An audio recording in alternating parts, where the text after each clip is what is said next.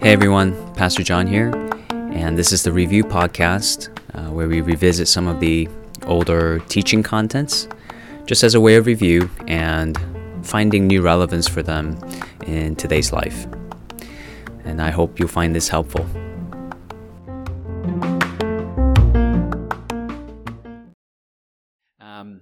Now let's look at the forest. That's the second point. What is the big picture? The operating question for us when it comes to seeing the forest in the Bible is this, at least in the topic that we're addressing today, it's this. Biblically speaking, when you take the entire Bible into consideration then, who are the true Israel of God?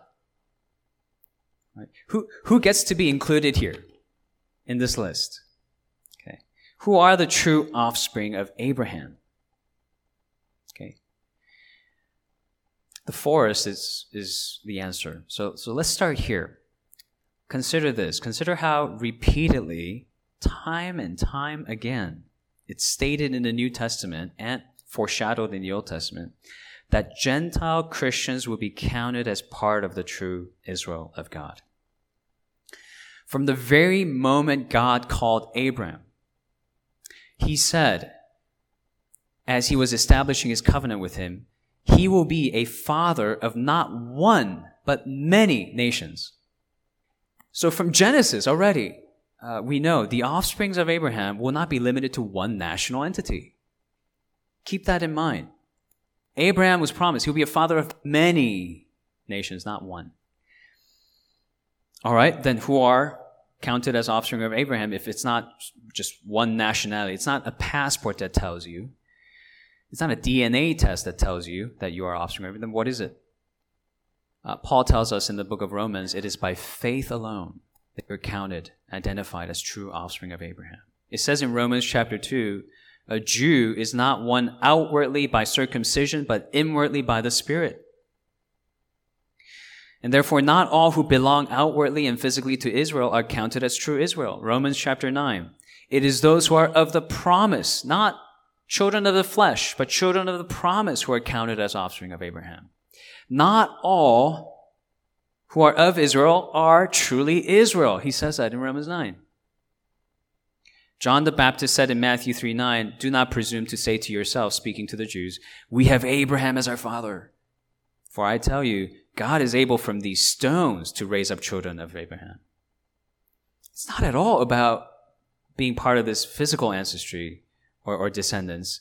You must be spiritually born again as a child of God to belong to this Abrahamic covenant community.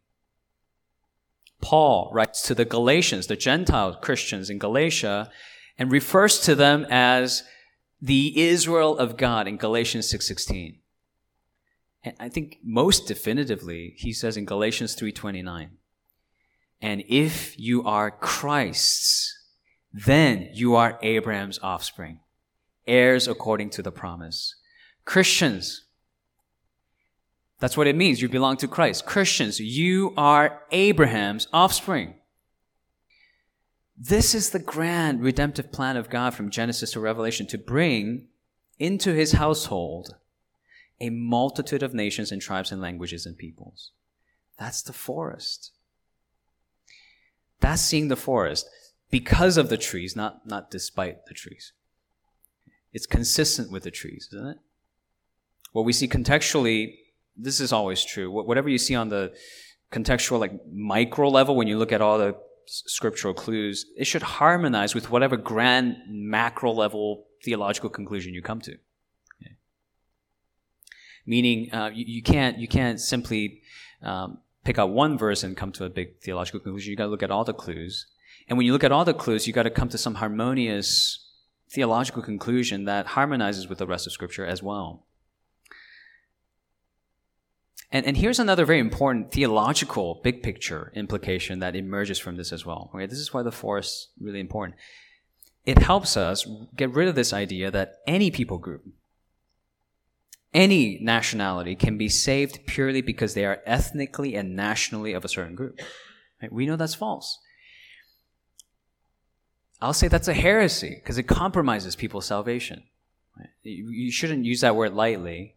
But when it comes to this, because it compromises people's salvation, I'll call that a heresy. Salvation is not justification by race alone. It's justification by faith alone. And so this should also correct for us this false notion, but very prevalent notion that's out there, that the Jewish believers, the Israelites, and the Christian church are two completely different entities, okay, with sort of two differing salvation plans and timelines. They're not. If anyone's saved, according to the Bible, if anyone is to be saved, they must be saved through faith in God alone. Now, when I say that, or other Reformed Presbyterian pastors say that, when Pastor Kevin say that, we're bound to get misunderstood by a lot of people, as if there is some agenda here to replace national Israel, to undermine their national identity and significance. That's not at all the case. First of all, this is not a national matter. This is a spiritual matter. We're not talking about national Israel. We're talking about spiritual Israel. And if you don't take that distinction seriously, you have a bigger problem than replacing national Israel. You're replacing Christ and his words. His separation between the sheep and the goats. His separation of those who are truly saved and those who are not truly saved. Those who are children of the flesh and children of the promise. We're not talking about getting into physical Jerusalem. We're talking about getting into the new Jerusalem, the spiritual city coming out of heaven down to earth. That's the first thing I say. Here's the other thing I will say. Here's my case.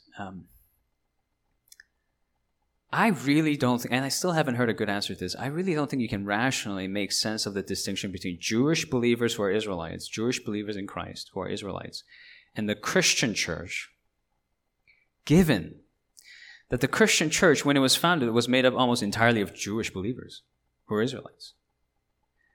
The first Christians were Jews. The first church fathers were Jews. The first disciples of Christ were Jews. The church was originally Jewish.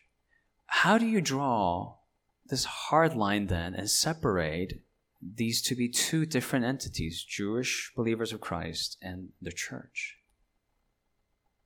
When Jesus said to his disciples, when you guys are in conflict with one another and you can't resolve it on your own, then bring it to the church.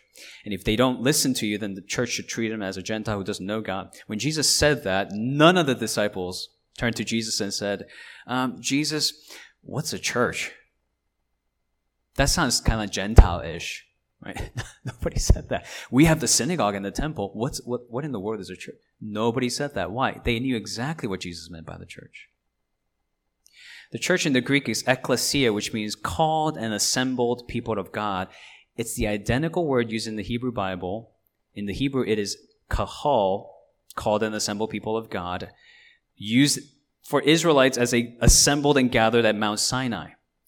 Ekklesia is the kahal. Ekklesia doesn't replace the kahal any more than mommy and daddy replace amma and appa. Right? These are just same things in different languages. So when you look at this passage and you think, am I part of the true eternal Israel of God, the spiritual Israel of God, the true offspring of Abraham, your answer ought to be, if I am Christ, then I am of these people. I am of the 144,000. Does that make sense? If you are Christ, you are in this list. If you are ekklesia, you are the kahal. That's the big picture.